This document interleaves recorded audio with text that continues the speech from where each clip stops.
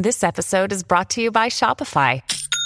Forget the frustration of picking commerce platforms when you switch your business to Shopify, the global commerce platform that supercharges your selling wherever you sell. With Shopify, you'll harness the same intuitive features, trusted apps, and powerful analytics used by the world's leading brands. Sign up today for your $1 per month trial period at shopify.com/tech, all lowercase. That's shopify.com/tech.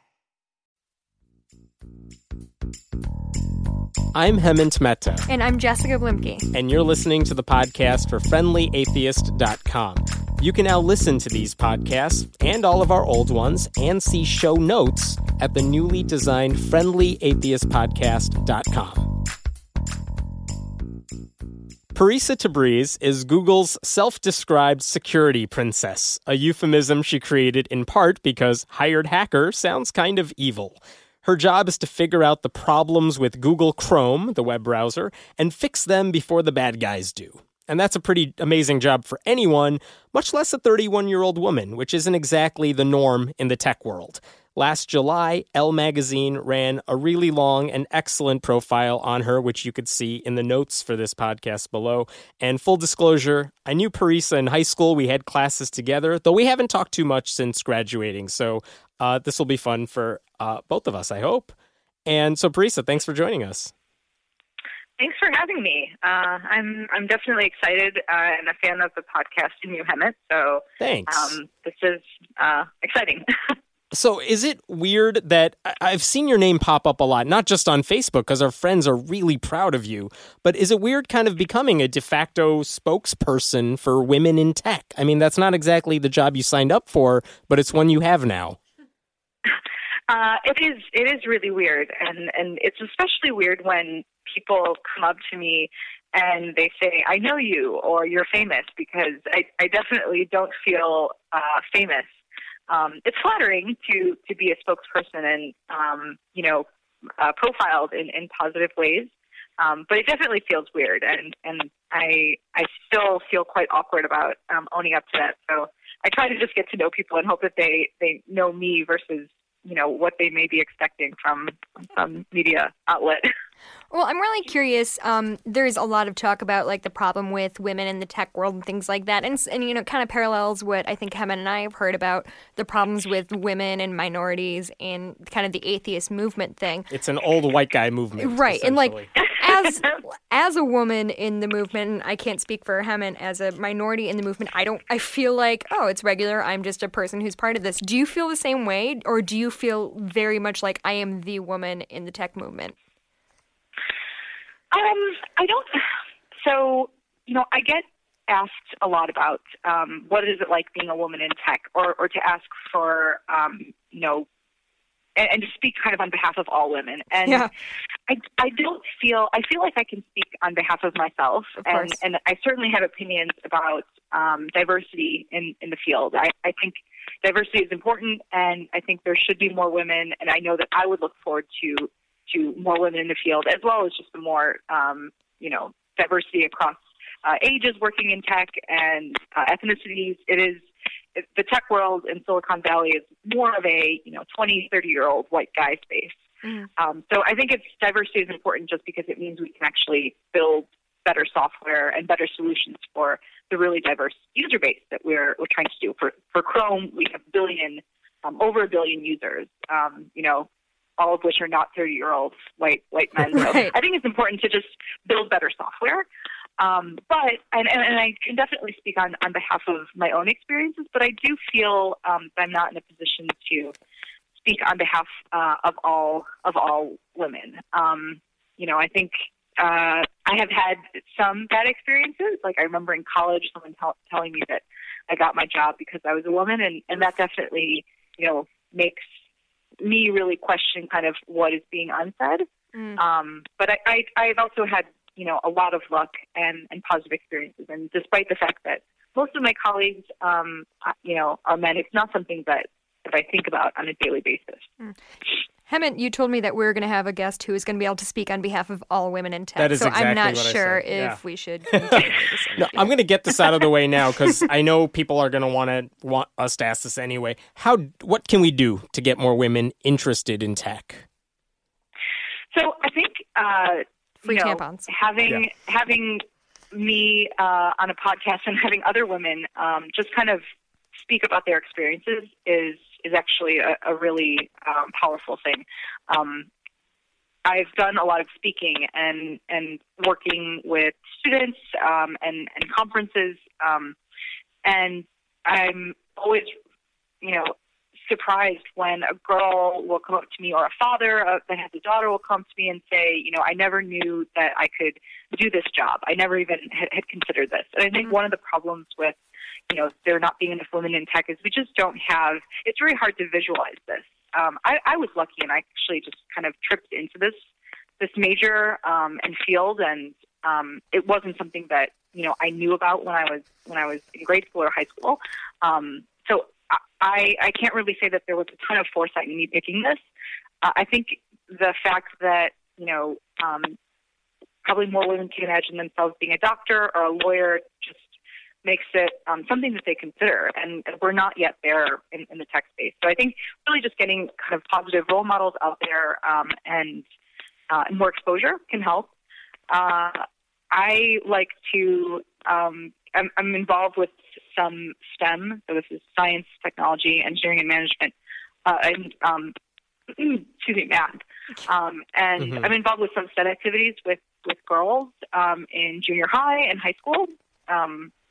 One of the kind of more powerful experiences I had was participating in a hacker conference where we were teaching kids how to get into web security and find, holes in software so that they could ultimately, fix them and make the internet safer. And the age range for the kids at this conference were 14 and under. Most of the kids were around 12. And it was a split 50-50, between girls and boys. And the girls were just as, active in participating and asking questions.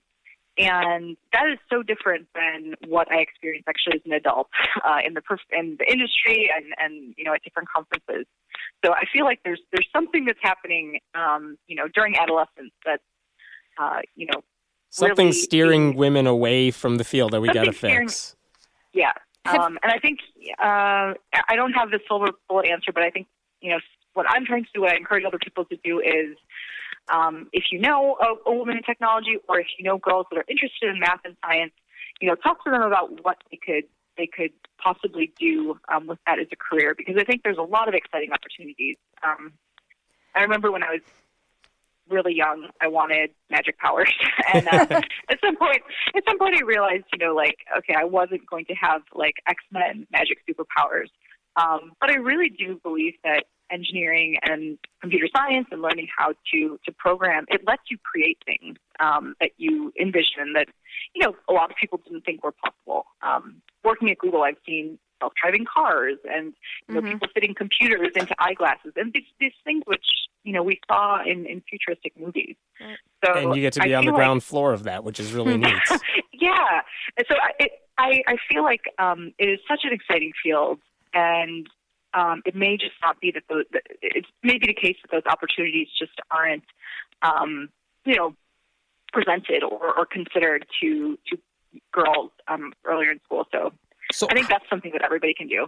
So how did you get involved in this? Because like you said, if you asked me in high school what you would do in the future, hacking isn't on my list. So what happened in college that got you on this path? Yeah. So I definitely did not know anything about computers before college. I actually picked my major a little bit randomly. So I wanted to go to an in-state school, and I liked math and science in high school. So, my dad and friends were like, well, why don't you try engineering? Because University of Illinois had a really strong engineering program. Right. Why not? Seems easy.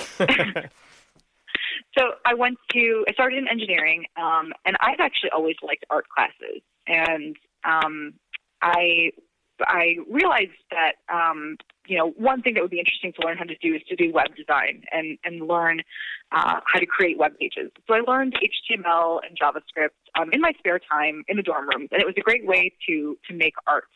And it's cheap. You didn't need any equipment. It was free because you could make web pages, just by learning how to program a little bit. And There was free website hosts at the time. So that to me was just sort of a creative outlet. And the free site that you could use to host pages, they would put ads in the page. Right. So you wouldn't actually get control over the full page.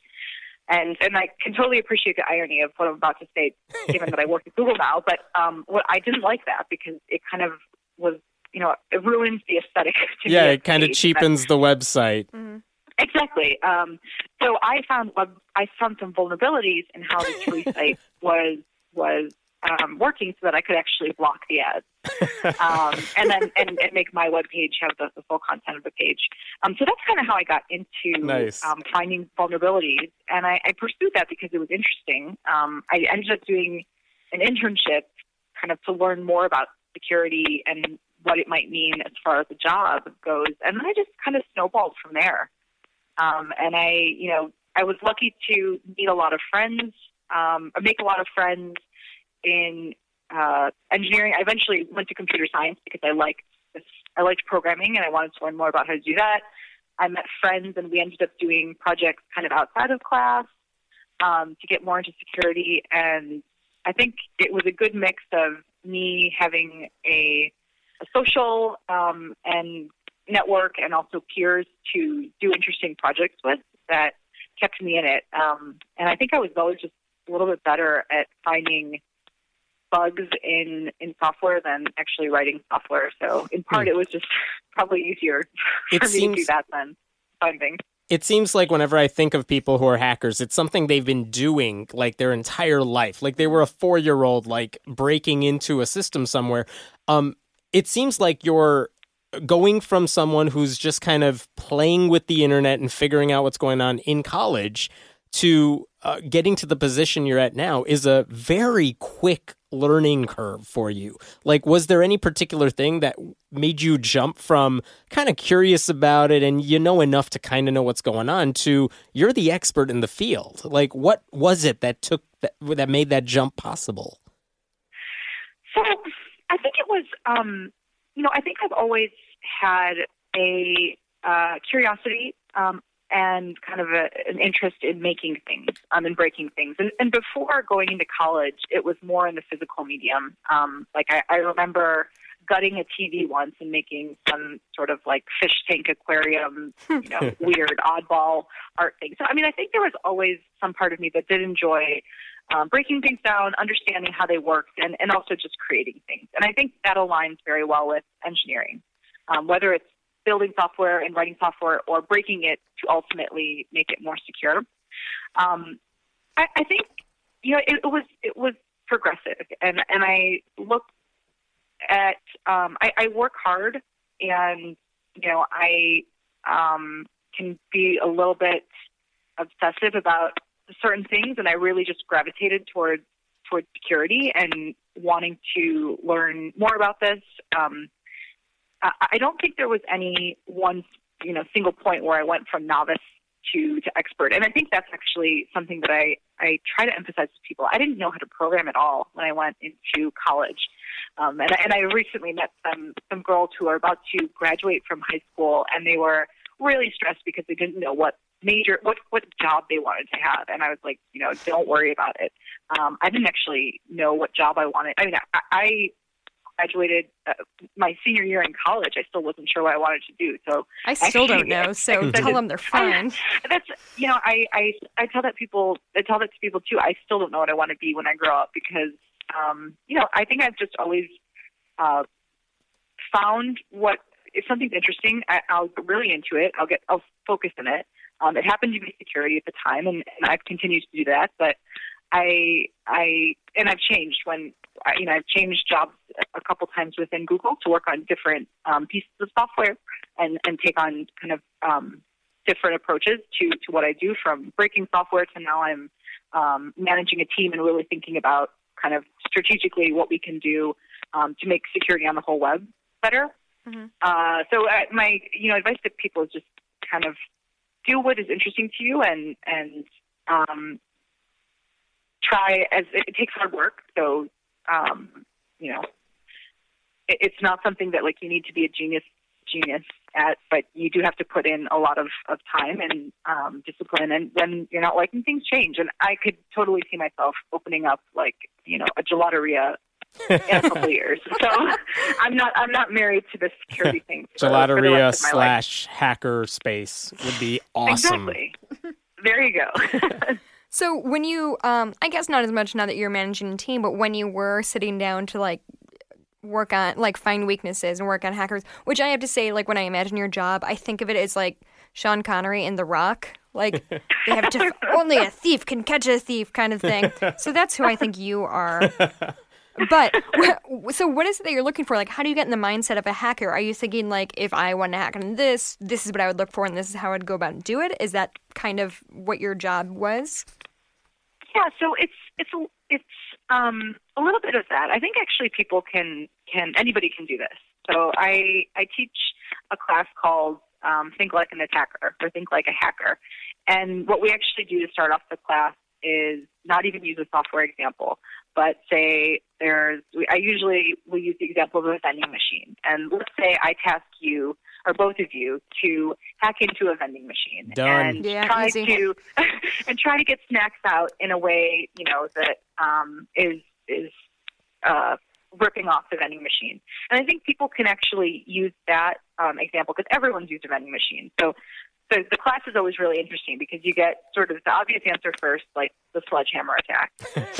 And shake and the machine. Exactly. Yeah. Shake the machine. Reach my hand underneath through the thing. Hopefully it doesn't get stuck. I put money in and hit the buttons, and it works every time, you guys. Exactly. So it sounds like you guys are professional hackers. It's the already. saddest. It is the saddest form of hacking. It's a part-time job.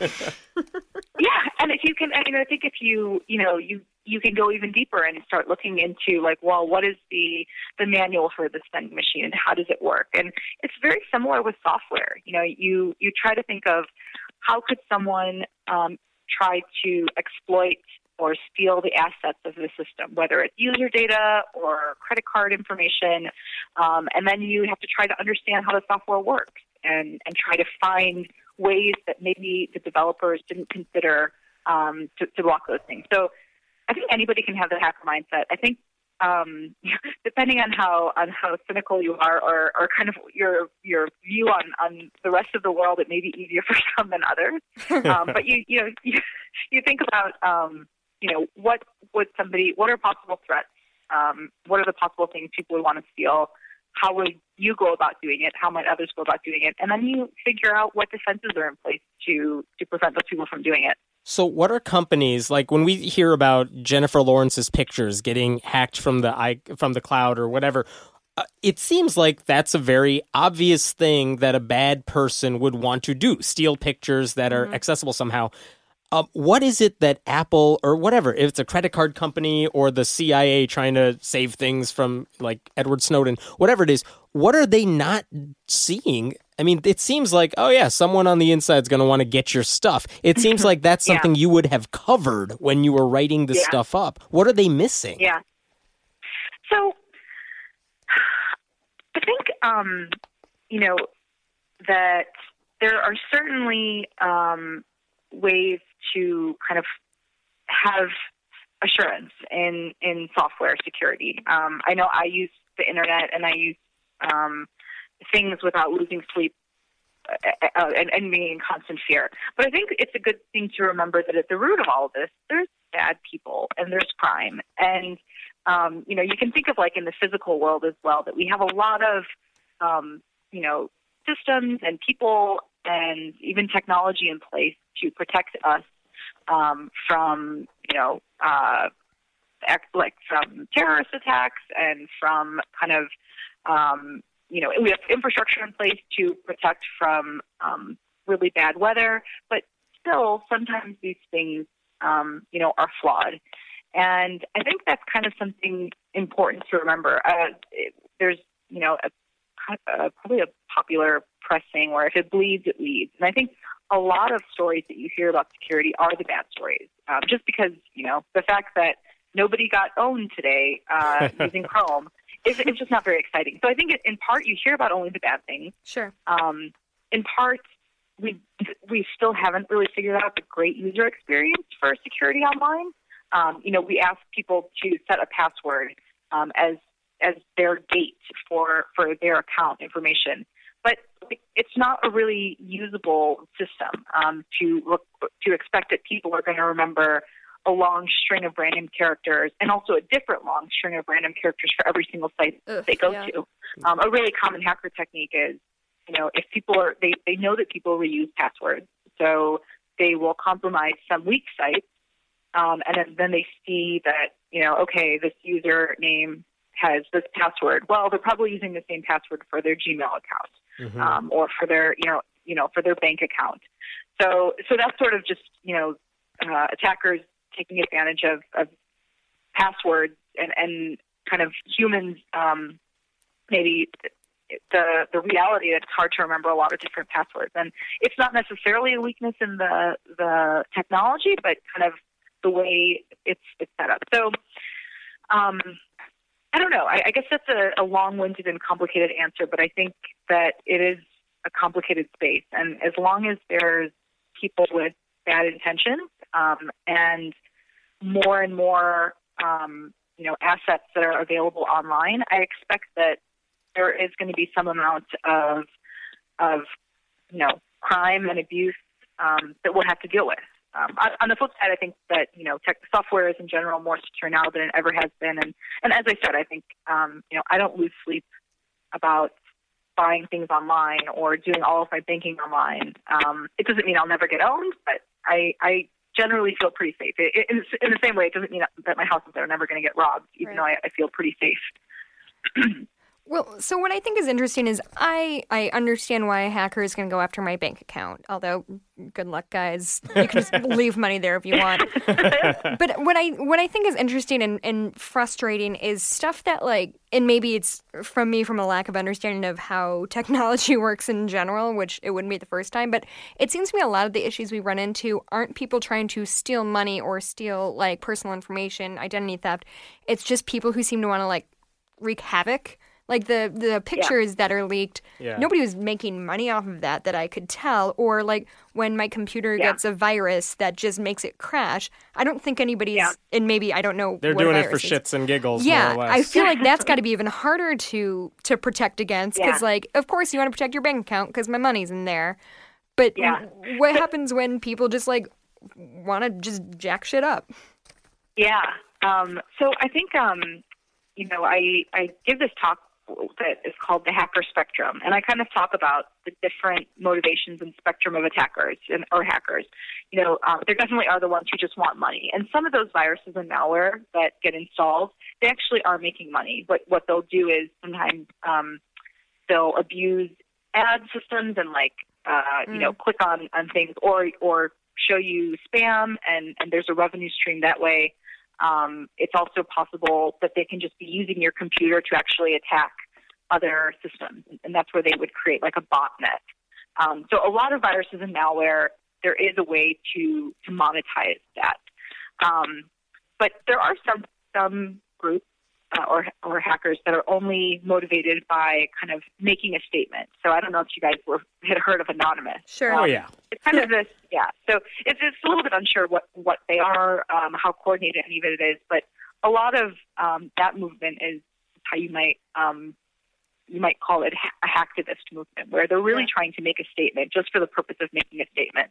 And it is a really hard thing to defend against because, they're just trying to take a website down. Or compromise it to embarrass a company and make some statement.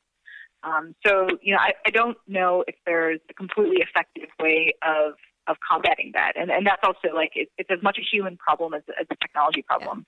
And then I think with the disclosure of celebrity photos, all of which I think were female. To me, this is like, why are there terrible people that abuse women in the world? And which takes on a whole different problem. Yeah, of course. Exactly, which unfortunately happens in the real world and happens online too. So a lot of these things, it does make you, being in this space, it definitely makes me question human motivation. And I spend some amount of time thinking about, what could people possibly want to attack in the system, because that's how we prioritize, our defenses. But I think our approach in Chrome and in Google in general is to make the software as secure as possible from anybody that might try to get into it, independent of like what their motivations are. And by as secure as possible, I mean that we understand what it does, and nobody could use it in an unintended way.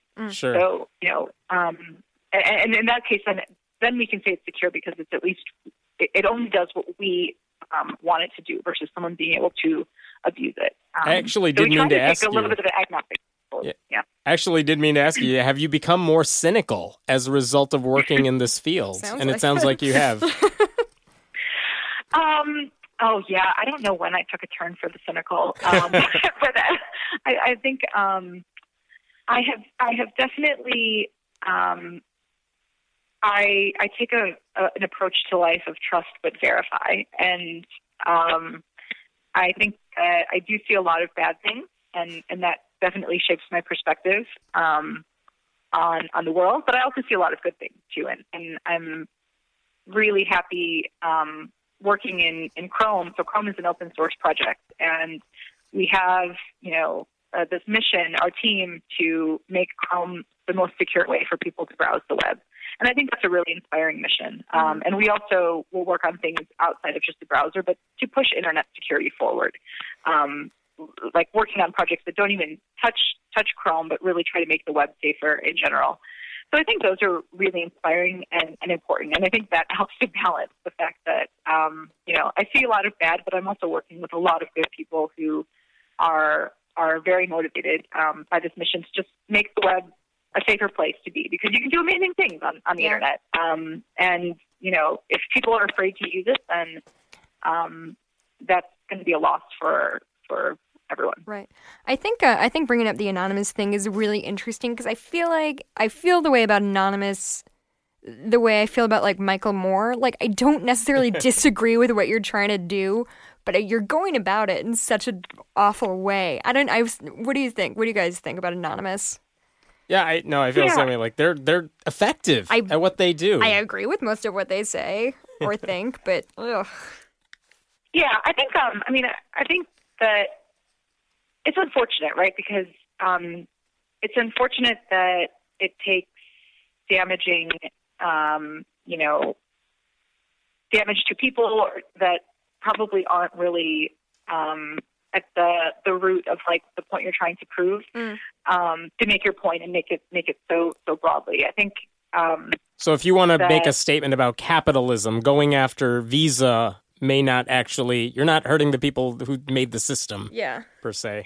Yeah, and I mean, in the reality, you're probably making the system administrators of the Visa website have to wake up and deal with this versus any of the people that kind of were setting their corporate strategy. So it's the same reason I tell people, if you go to a bookstore, stop putting the Bible in the fiction section. Yeah. I know what you're trying to do, but people have to go fix that later on for their own message. You're hurting the bookkeepers and the people working there, not the people who created the categories. I know. It's why I try to be really kind to customer service of large companies that like give me such a headache, because I'm like, I know that these people aren't the ones that are trying to ruin my life, but they are the unfortunate buffers. So I mean, I think another thing that's important to keep in mind with Anonymous versus Michael Moore is he is one guy that we can attribute like all of his films to him, and he's happy to take credit for them. Anonymous is I think a bunch of people use that name. Right. And I don't think it's a very coordinated group. So it's hard to generalize, anything to think about that as an identity, because I do suspect that there's just a whole range of hackers that are. Right. You can't just arrest Anonymous, because there isn't one dude sitting in a basement somewhere. Yeah. Like the one guy who hacked Fred Phelps' Twitter or whatever that was, is like looking at the guy who did Visa, and it's like, come on, dude, like, don't use my name like that. So do you guys ever, like, if you wanted to, could you hack into Safari and just cause chaos? I think just because you can do something doesn't mean you Very, should do. Like a very rival high school diplomatic. prank. Very diplomatic answer. How much damage could your team do if you wanted to? I mean, you guys are wearing these caps of, we want to make the world a better place. We want to create a browser that everyone can use. The white hat. Right, the white hat. And you've actually used that reference before. What could you do with the knowledge you guys have if you wanted to? Like, I'm sure there are bad people who are coming up to you like the bad guy in Willy Wonka saying, like, come to my side and everything will be great. Oh, yes, the everlasting gobstopper. Yes. Truthfully, no one has come up to me, and maybe it's because I've pretty much made my ethics and stance on this pretty, I don't know, I mean, I'm pretty upfront with what I'm interested in working on and why. I think that, it's true that right now the market for security vulnerabilities, the knowledge to create, find security vulnerabilities and write exploits, which essentially can be weapons, and governments are interested in buying. There's a wide market for it, and you can make hundreds of thousands of dollars, literally, if you find a bug in a browser that is stable and easy to use. And that's probably, more competitive than what you could make at a tech company, for their salary. Right. So I think for me, it is an ethics and moral thing. And I don't really think about, there's a lot of things that I could possibly do. I'm sure that I could buy a gun and, do right. a lot of crazy things. It's nothing that crosses my mind. Right. You could do it. It guess doesn't it's mean that's ever tempting. Yeah. It's never been tempting. And I think that it's, I don't know, ignorance is not bliss in this space. And I think it's important to really think about, what can go wrong, what possible weaknesses there are in software so that you can ultimately build in better defenses. And yeah, just because you know how to find those weaknesses, doesn't at all mean that you would actually do anything with them. So. Let's suppose, I had the skills. I somehow I exposed some vulnerability in Chrome. I was causing a mess. If you discovered that some group of people has actually hacked the thing that you were trying to protect, what is your game plan? Like, what would you guys do in that sort of emergency? Get a posse together, right up to your front door. So, there have been vulnerabilities discovered in Chrome. We actually have a vulnerability reward program. So if security researchers find bugs in Chrome and they let us know about them privately, give us a chance to fix them, we'll pay them money to do so. So it's actually, we support people looking for it, and we want them to tell us about it so we can fix users before they publicize it, but it's something that we actively encourage. Not everybody tells us about them, and in those cases where we find some kind of vulnerability in the wild, then we'll usually find out about them via some channel. Sometimes, it's from another company. Sometimes it's from someone, kind of a friend in the security industry. It's kind of small. We know a lot of people that, they are aware of some bug and it may impact Chrome too. And we have a role in our team called the security sheriff. And this person is the first line response for all incoming bugs and exploits, and they'll investigate it. There's a chat, IRC channel, which is kind of a large group chat for our whole team. My team is spread across 7 different offices, so that's one way for us to all kind of quickly figure out if this is an actual bug, where the bug is, what the best way to fix it is, and then we pull in other people from across the Chrome project. Sometimes we get a war room where people will convene kind of in person, and we'll figure out a plan for how to fix it and how to roll it out to users, how to roll the fix out to users, because just fixing the bug doesn't actually count unless you actually get that fix out to all the users. But Chrome is spread across over 20 different offices around the world, like from Tokyo and Sydney to, a lot of offices in Europe, to all over the U.S. So a lot of our meetings are over Google Hangout. We'll do kind of a video conference to plan all of this. And Would they Chrome call has you a up at feature- like 4 a.m. and saying, we have an emergency, get on GChat right now or something? I've gotten some calls. We also have pretty good coverage across time zones and a lot of awesome people. So thankfully, there's usually somebody that's up, and it doesn't require getting someone out of bed. But certainly there are people with pagers. And Google at I the think, top of technology right there. And then we figure out a fix, and Chrome has something called auto update. So it means that we can roll out an update to users, and they don't actually have to elect to install it. But the update we can push out, and anytime if they restart the browser, they'll actually get the update. So we have run through a couple of these exercises where we have to push out a critical security patch. Oh wow! And we've the fact that you said "oh wow" is hopefully means that you've never actually noticed it. Because we can update people silently, and it's happened. We can push out an update to users and have people fixed within 24 hours, which is something we're really proud of. Yeah. Because a lot of software doesn't. A lot of software, they don't have that fast of response time, and they actually require users to install, click on install, and it's easy to just ignore that, or you have to restart your computer. So familiar. We spend a lot of time. Yeah. And, well, I'm just thinking annoying. I also am reluctant to updating software. So I'm just thinking out loud, on my phone, if I want to update Facebook, they push out an update every couple of weeks, but I don't know what they would do in the meantime if something happened immediately. And then I got to push install or whatever. God, the horror. I know. My life is very hard. It doesn't sound like the sexiest security technology, but actually I think auto update is one of our best security features with Chrome, because updates are really annoying to install. And the fact that we can respond quickly and that people don't have to opt into them or get annoyed by them is one of our best ways to keep people safe. Yeah. So what are you managing now? So you're not in the hired hacker space. So what sort of team are you managing now? So I still am. I just am a manager now instead of an engineer. So it means I've got about 25 hired hackers and software engineers that do a bunch of things to try to make Chrome safe. And I spend more of my time with people than code these days. So I think that's one difference in the job.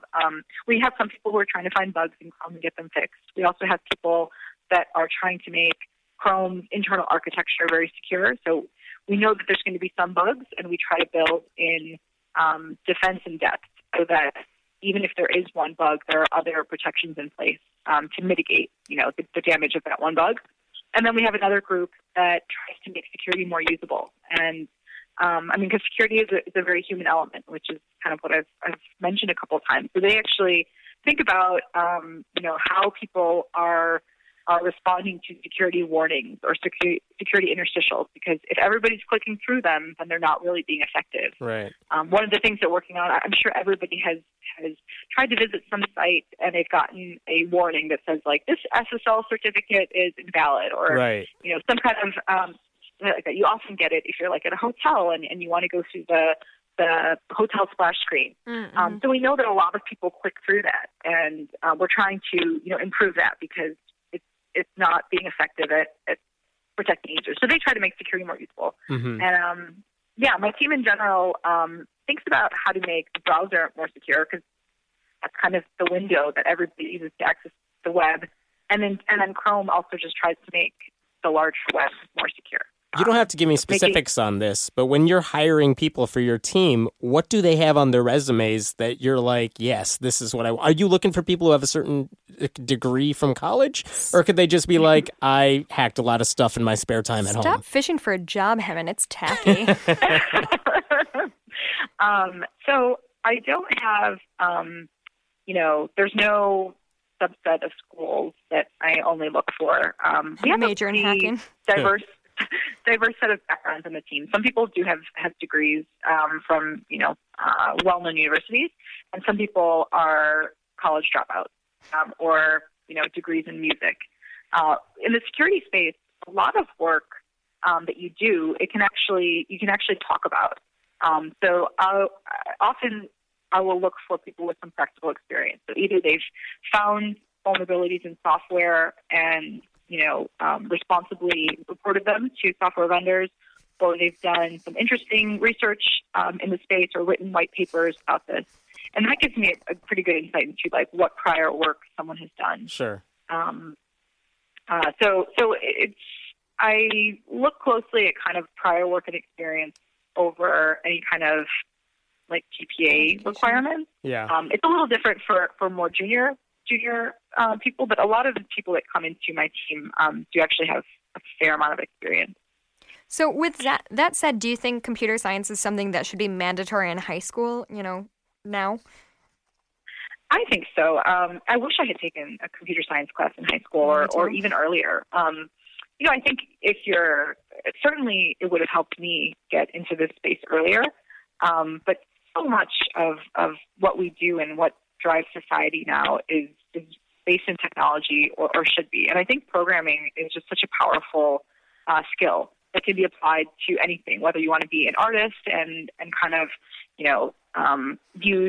leverage technology to create new forms of art, or whether you want to go into medicine and really, try to solve hard health problems based on all of, the data that we have, or push forward technology that could be used in healthcare. I just feel like there's so much opportunity, and the earlier you're exposed to that, the better. So I would love it if it was mandatory. I don't know. I wish I had gone into it at Stanford. Yeah. I don't know if you did. I did. It was not a good experience. I took Computer Science 1, not my favorite class. Oof. Well, I shouldn't have taken it senior year. That was the problem. Yeah. One last question for you. So when I go home to visit my parents now, they will ask me to fix all of their menial computer problems that any person should be able to figure out. I can't even imagine what people close to you ask you to solve for them. So I will say two things on this. One, I am no better at debugging printers than the average person. I still find those to be the clunkiest and buggiest software ever. I used to, yes. I live in California now. All of my family is still in Chicago. So I go home 1 or 2 times a year. And a bunch of years ago, that always included me formatting their computers. They were, tons of malware and spyware on them. Yeah. I recently neither one of my parents are really, power computer users. They need email, they need the internet, and same with mine. Pretty much it.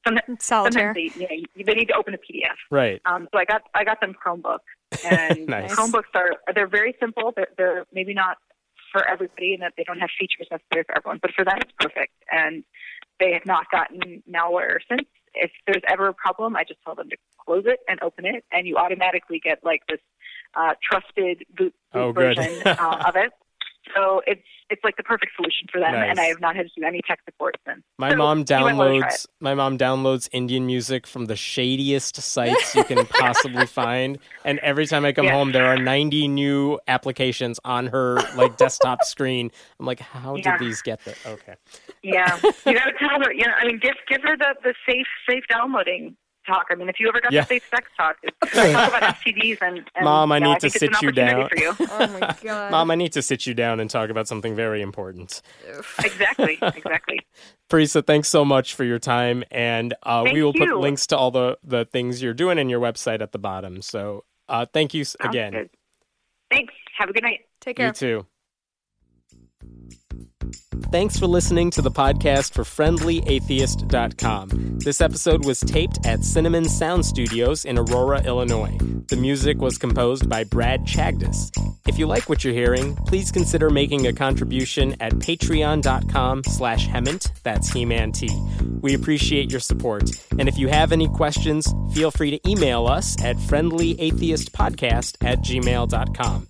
I'm Hemant Mehta. And I'm Jessica Blumke. We hope you'll join us next time.